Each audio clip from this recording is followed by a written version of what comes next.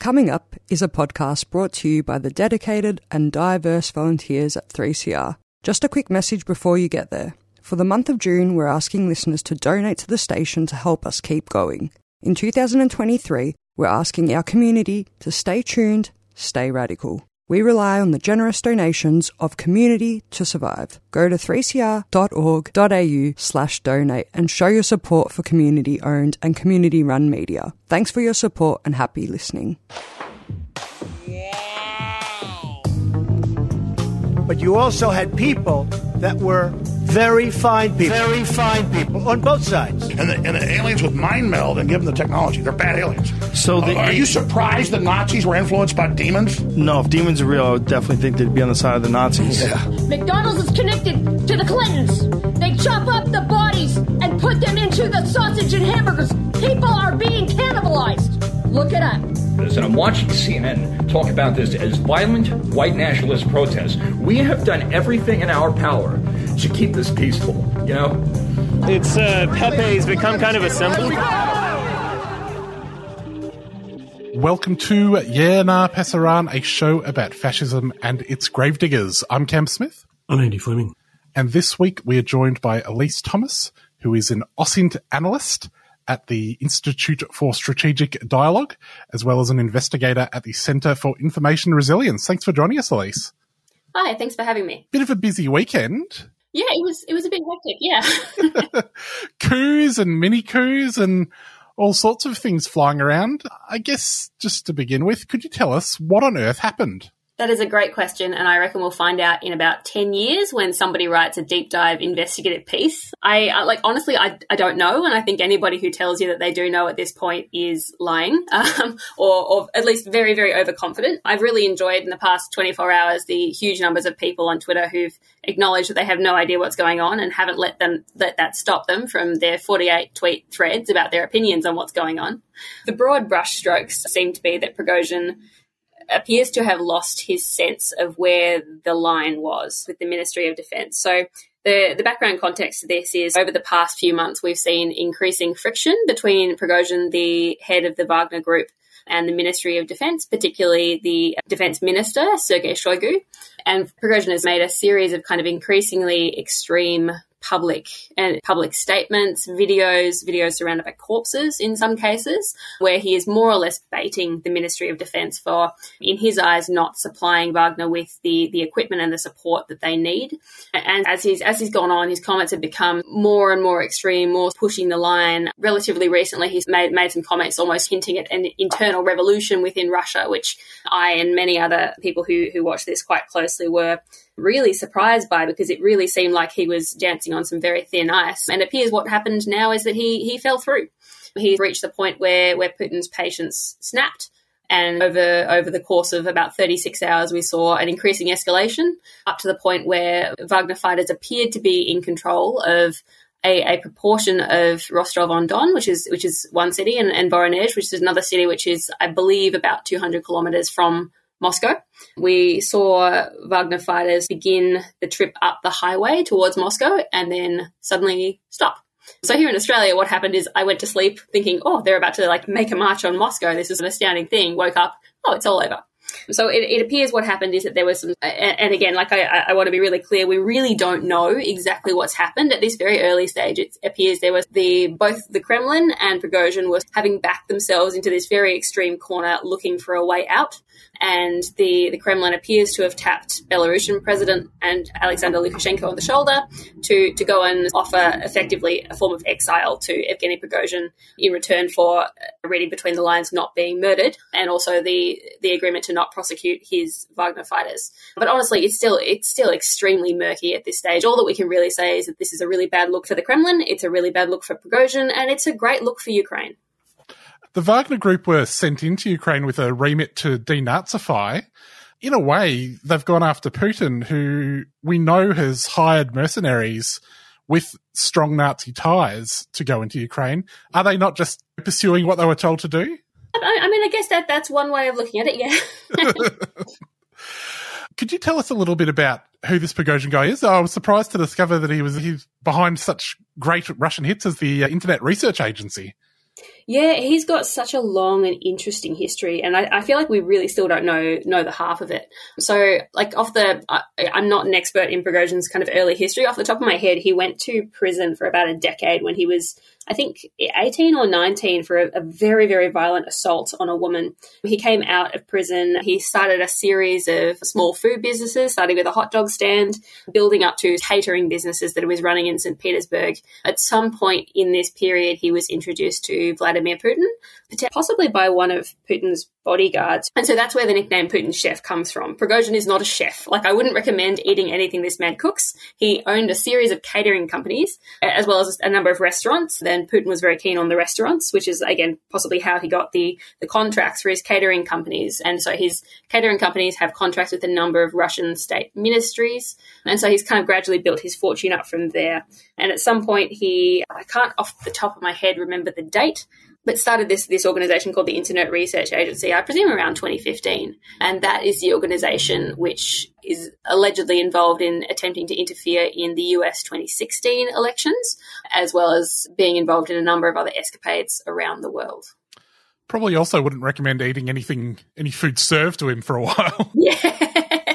Yeah, it's going to be real interesting to see how he goes in Minsk. I think it's kind of funny because Putin famously also does not get along with Alexander Lukashenko on a personal level. Like, you see them together, their body language, they cannot stand each other. And I've got to think, like, there's probably a part of Putin that feels a little bit smug about having locked Prigozhin and Lukashenko up in a relatively boring city to just get on each other's nerves. Elise, it's long been maintained that it's a foolish idea for a prince to rely upon mercenaries to maintain their rule. What impact do you think the weekend's events will have on Putin's regime?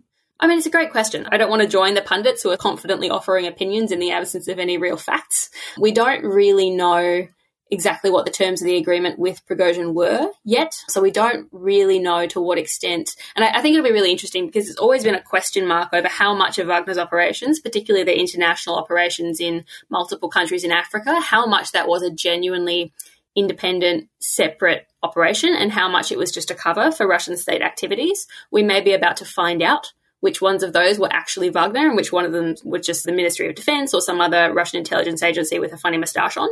So I think the conditions of that agreement that they've made with Prigozhin will be really, that will drive what happens to the Wagner group in the future. I think the broader picture of what it means for Putin's regime, it's not good. It's obviously not in any sense a fatal blow. This doesn't mean that Putin is going to fall tomorrow. It doesn't mean he's going to fall in 5 years, but it's another crack in the ice, I think, of his regime. It makes him look weak, and particularly the phenomenal lack of response. The fact that Wagner was able to take at least some of the central parts of these two cities with almost no pushback is astounding, and it does make the regime look really weak. Also, kind of the relative absence of Putin over the past 36 hours. He gave one speech, and as far as I'm aware, hasn't really been seen in public since, which is astounding given what has just happened.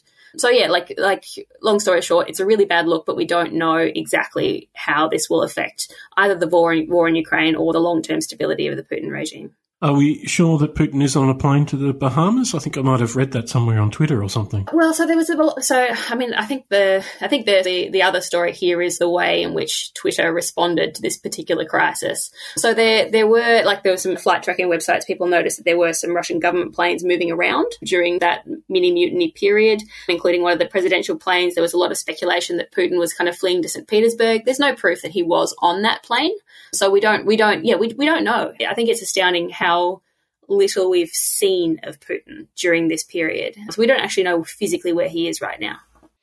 And how sure can we be that all of these videos that were coming out of the Wagner group were real? It seemed like there was some question marks over, was every single statement flying around perhaps 100% true? Like, as we were saying a moment ago, this is a man who owns a troll factory, who is famously a liar, who spent years suing journalists and researchers for saying that he owned the troll factory, only to come out later and be like, oh yeah, no, he owned the troll factory, and also that he owned and was the leader of Wagner, only to later come out and say, oh yeah, no, I do. Just to acknowledge that he'd been blatantly lying for years and years and years. So was this man lying a bit? Yeah, probably. There's the original kind of provocation that Prigozhin kind of asserted at the beginning of all of this, I think is quite questionable, but again, we don't really have a lot of hard evidence because all of this just unfolded so fast. And I'm quite reluctant to make too many definitive statements before we have the actual facts, because there's been a lot of making definitive statements without facts in the past 36 hours. Elise, you research, you study online political expressions.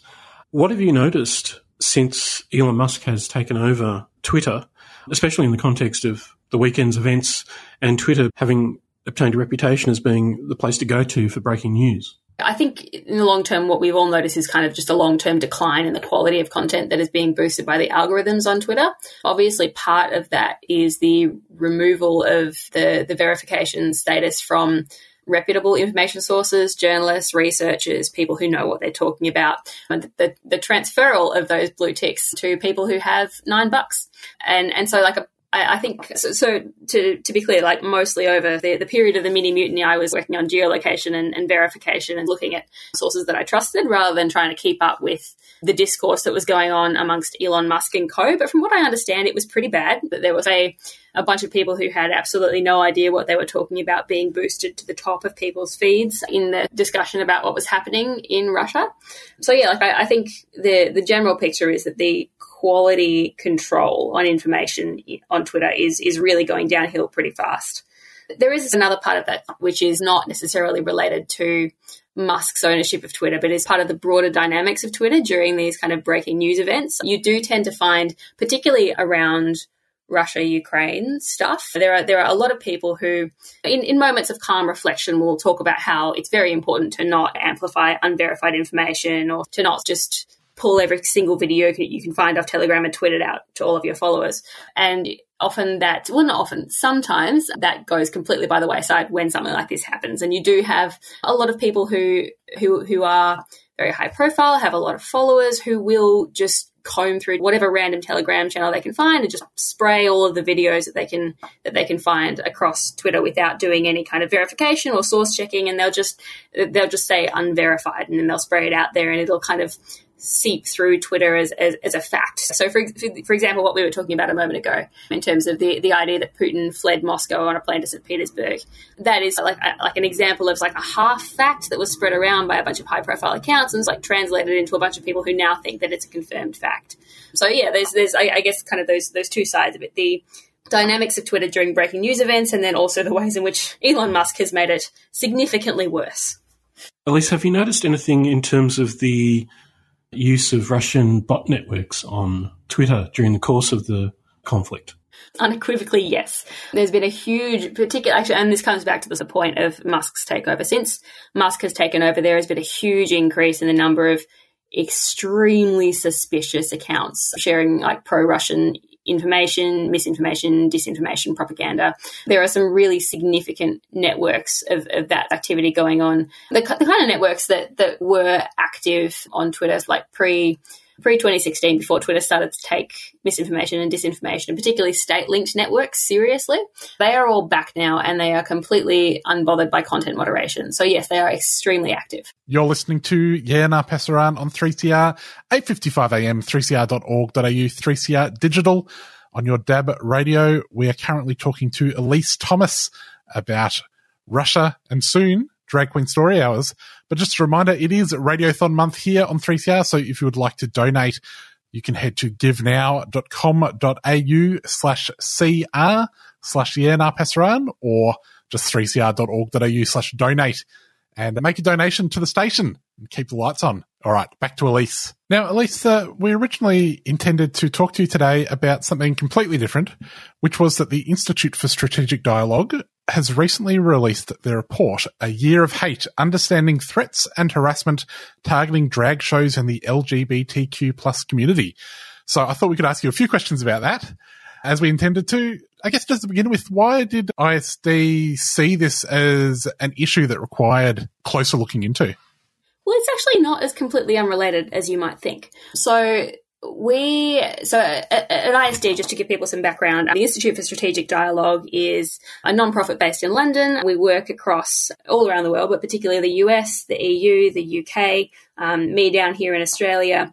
And so because we have a lot of people in a lot of different parts of the world looking at different kinds of disinformation and extremism, it gives us a really useful kind of bird's eye view of what's happening globally. And one of the things that all of us, every single analyst at ISD has noticed is the uptick in anti-LGBTQ plus hate.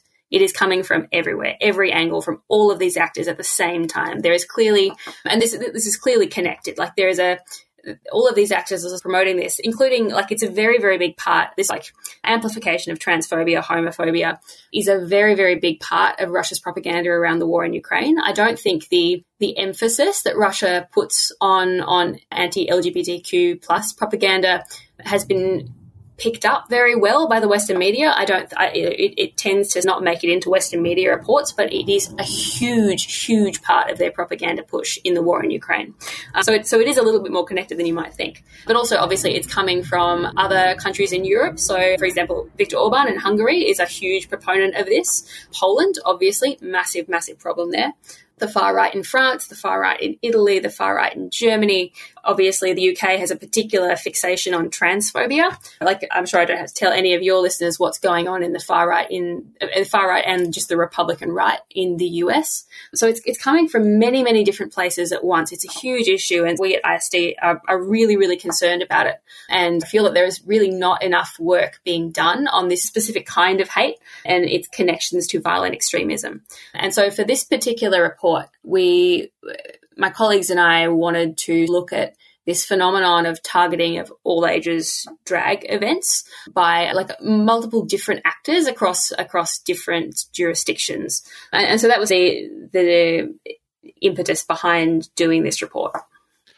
When you're looking at this worldwide attack on these events, is there a coordinated effort, or are we just seeing to what extent is this opposition to drag queen story hours being coordinated, or is it just in the sense that tactics and narratives are being shared more broadly? So I would say it's quite similar. And in fact, in some cases, it's exactly the same people. It's exactly the same networks that were involved in spreading anti-COVID, anti-vaccines conspiracy theories during the pandemic. So it's that same kind of transnational movement with kind of local manifestations, if that makes sense. And so like it's a lot of these groups sharing a lot of the same content. They're copying a lot of the same narratives from context to context to context with like slight local variation. So it's not that there's like one central group coordinating all of these things, but you do see echoes and mirrors of each group as they watch what each other are doing online. They watch each other's live streams, they retweet each other's memes, they listen to each other's podcasts.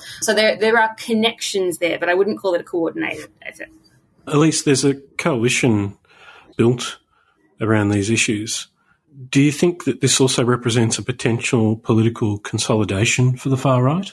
Yeah, I do. Like, I think there are real concerns around particularly this anti-LGBTQ plus mobilization because it unites people, it connects actors who are sort of on the very, very extreme fringe far right, the overt neo-Nazis, the people who are right on the edge with, for example, in the US, like fairly mainstream Republicans. Like this is a fairly mainstream Republican position in some parts of the US. And so, yeah, like I think there was a real concern around kind of the coalition that they can build. And you're also seeing it, like it's not all on the right-wing end of the spectrum as well. Like you are seeing TERFs, for example, the trans-inclusionary radical feminists, and people who traditionally you would certainly consider as being part of the left are also a part of this coalition. So, yeah, I do think there are some significant concerns around political mobilization as well as violent mobilization. So in our report, to back up for a minute, we looked at 4 different countries. We looked at the US, we looked at the UK, we looked at France, and we looked at Australia. And the movements, the mobilization in those countries are actually remarkably similar, but the contexts are very different. And that means that the threats are very different. So in the US, one of the most significant threats is actually legislation. It's legislators who are moving to ban drag performances or to in some other way crack down on drag performers using legislation. Obviously in Australia it's a very different context. There's, as far as I'm aware, no concern that any politician or legislator is going to move legislatively against drag performers. So the threat is much more around kind of extremist mobilization to violence, but also the impact on the LGBTQ plus community and also the self-censorship of councils and other venues who might be thinking about putting on, for example, a drag queen story hour at a library and might be scared out of doing it by that backlash. So, yeah, the movements are very similar, but the threats are quite different because the contexts are different. I guess also, locally speaking, in terms of the importance of paying attention to local context, in Victoria, the question of the right and transgender issues has proven to be politically contentious. How do you think the right as a whole has responded to this issue? I think so far, actually, for Australia, signs are pretty promising. Like, if even the Vic Liberals were not willing to stand behind Moira Deeming, like, that's a really positive sign for us, I think, for us as people who support the right of drag performers to do performances. So, yeah, in some ways, I think that's actually a positive. And there was a really funny comment on the Telegram channel of one of the neo-Nazis involved in the National Socialist Network, who was present at the Posey Parker rally and did do the Heil Hitler salute on the Parliament steps. There was a really funny comment on this guy's Telegram channel where he was saying that a lot of people are saying to him, "Oh, I don't support trans people, but I don't want to be outspoken about it because, like, only the Nazis are anti-trans," which I thought was kind of just a funny example of kind of the effect that actually having these, like, very extreme actors, these overt neo-Nazis, these like well-known conspiracy theorists associate themselves with the anti-trans cause. In a way, it actually turns off the mainstream population. It actually puts them off getting involved. So I think that I think in Australia that anti-trans component is much more marginal than it is in the US or even in the UK. So I think relatively speaking, I'm optimistic for us.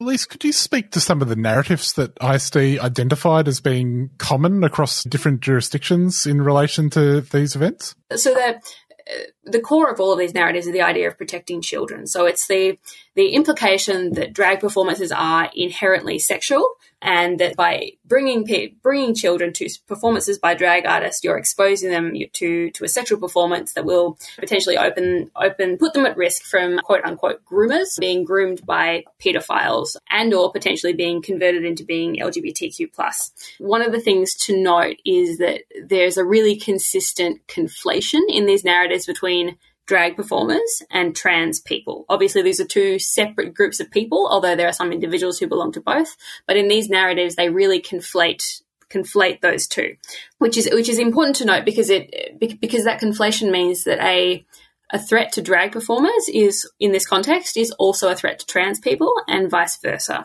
And that's something to be aware of when we're thinking about, like, what are the threats in terms of escalation to some form of extremist or even terrorist violence.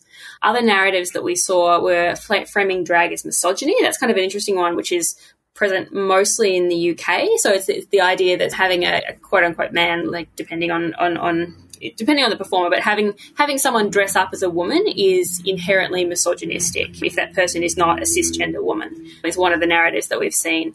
Other parts of it are the idea that it's a waste of public resources is one that comes up quite often. Like, you'll have people will post this very extreme comment and be like, I don't want my tax dollars to go towards paedophile groomers or whatever. The idea that LGBTQ plus identities are an ideology. So you hear that quite a lot. There's a trans ideology or the LGBTQ plus ideology, the alphabet mafia. These are terms that they use a lot. One of the particularly kind of interesting and I think concerning aspects that we've seen around the world, but like I notice it quite a lot coming up here in Australia, is the use of religious language, and particularly the conflation or the implication that drag performers are in some way satanic, either metaphorically or in some case it appears people mean this literally, that they literally think that they are demonic, they are demons, they are here to have a demonic influence upon the children. And that, I think, is quite concerning in the context of the growing religiosity that we are seeing in parts of the remnants of the COVID conspiracy movement in Australia. You look back, for example, at the Wiambilla shootings that we had in December, I think it was December last year, which was I believe, declared as Australia's first example of Christian fundamentalist motivated terrorism. And that was, and if you look at the writings of the Williambilla shooters, you can see this real clear mix of extreme Christian fundamentalism and conspiracy theories. And that, obviously they're an incredibly extreme example, but that increasing religiosity that we're seeing in parts of the COVID conspiracy movements are bleeding over or transferred over into this anti-trans and anti-drag mobilization as well. Obviously that has ties back to QAnon.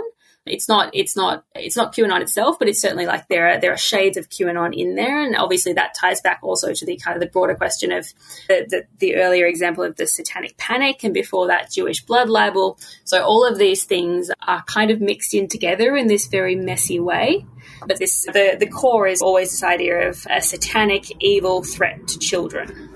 You may not have seen this comment yet, Elise. What with the weekend's events, there was a drag queen story hour in Wollongong over the weekend, and I noticed a comment from someone who infiltrated this satanic event was that, they must be onto us because there was nothing sexual about the performance at all. It was just somebody reading an ordinary storybook to children.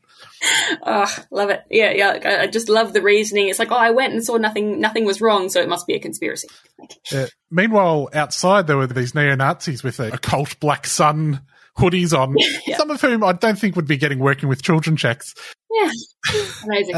And it's like just this strange contrast between so I did see a little bit of some of the the Twitter coverage and stuff of that event, and I will say one of the things that has been extremely cheering, actually, in a weird way, about doing this research is that particularly in Australia, but also in other places around the world, at almost every event where there's been a protest, the protesters have been vastly outnumbered by counter-protesters. Vastly outnumbered. You'll get a handful of protesters and 200, 300 counter-protesters there to support the event. And that is actually just a lovely, heartwarming thing to see.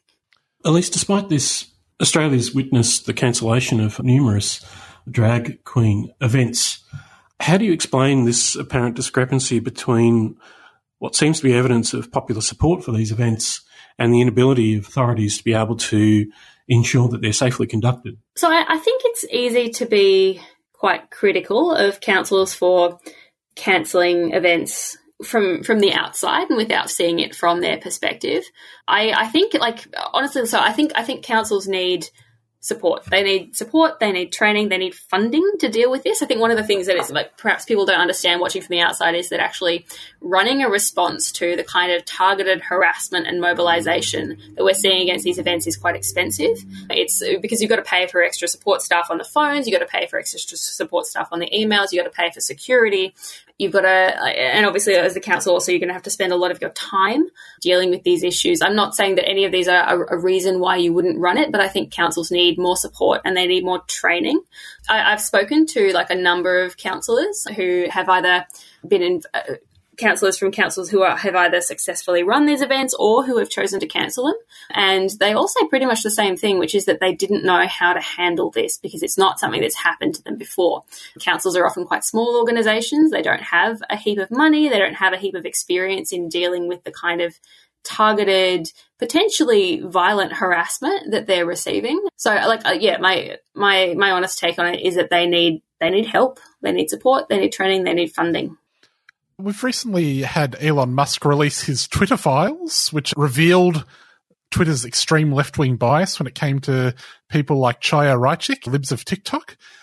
I was wondering what your observation of how Twitter and other social media companies had actually handled people like chat-a-torium was, and the influence that people like this have on events like these. Yeah, enormous.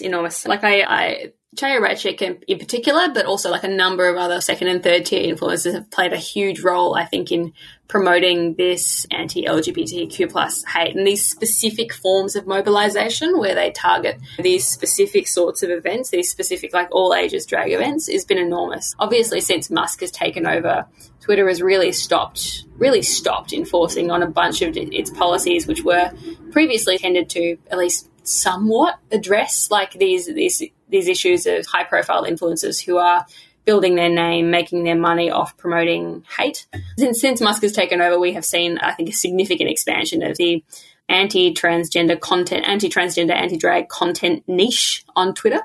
Yeah, no, it's been a huge problem, and I don't see it getting better anytime soon, unfortunately. Whether it's the gay agenda or the transgender agenda or satanic panic or something else, a lot of anxiety seems to be expressed about political degeneracy, the decadence of Western civilization, which, as I understand it, forms an important basis for a reactionary movement.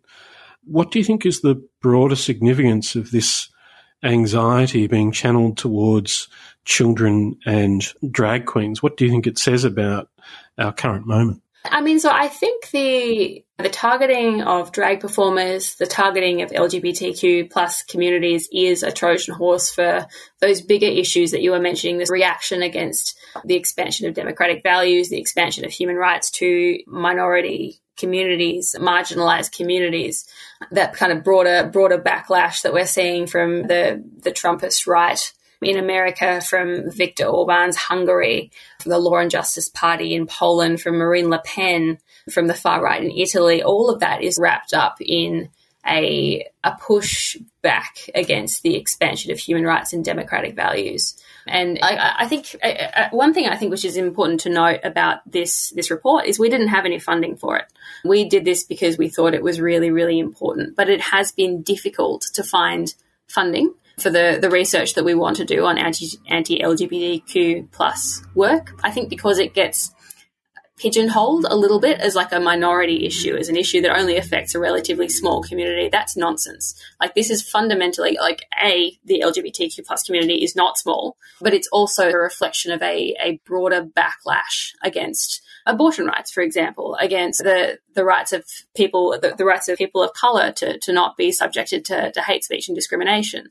It's a much, much broader issue, which is manifesting in this particular case in attacks on the rights of drag performers to dress as they want and read storybooks to children. Elise, do you think that the panic about trans community risks being displaced by debate over the voice as a rallying cry? Well, actually, it's interesting you should say that, because I was looking just today, getting ready for this conversation, at the Instagram of a anti-drag influencer who I will not name, but she was posting extensively about the voice. And this is the groups who are engaged in this kind of like anti-drag mobilization are also, as I said, like a lot of this is kind of the legacy of the COVID conspiracy groups. And so a lot of them are also very active in anti-vaccine, spreading anti-vaccine narratives, and also, as you say, mobilizing against the voice. I reckon they can do both. I reckon they will do both. But that crossover is definitely there. Well, on that cheery note, we will leave it there. If people want to find Elise, she is on Twitter at Elise Thomas 5. So Thomas with a 5 on the end. Yeah, so the only Elon Musk policy that I wanted to happen was that he would take the egg accounts, like take the handles of egg accounts back, because Elise Thomas has been taken by an egg account. Yes, that was the only one that I wanted, and he hasn't done it. No. Well, that's where you can find Elise. And just a reminder, it is still Radiothon month here at 3CR. Head over to givenow.com.au/CR/Yeah Nah Pasaran if you would like to donate to the Yeah Nah Pasaran fundraiser. We would really, really, really appreciate it. We would. There's just a few days left, so if you have any spare change, 3CR could use it, so please donate if you can. Thank you. And remember, if you get it in before the end of June, you can claim it on your tax, any donation over $2. So we will catch you next week. See you later. Bye-bye.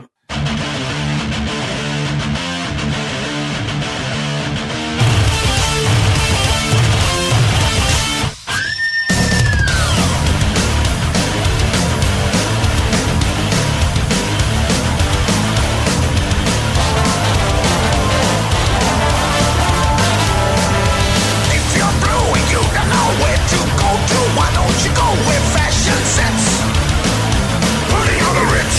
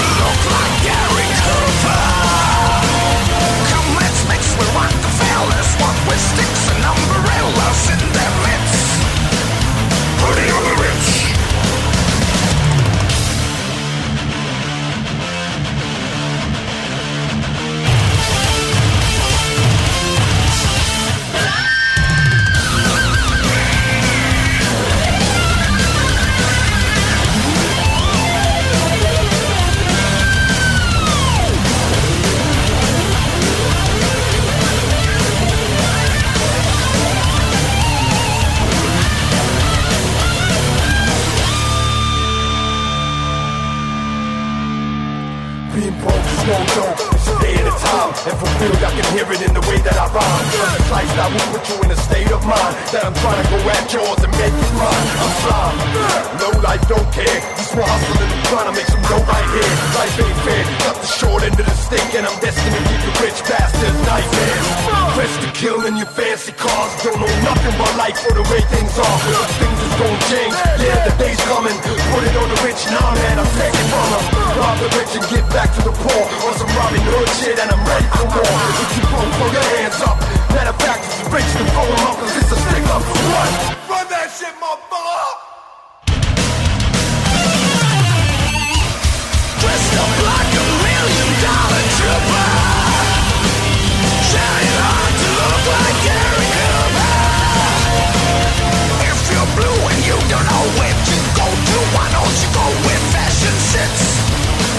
I'm putting on the rich. Putting on the rich. Putting on the rich. Putting on the rich.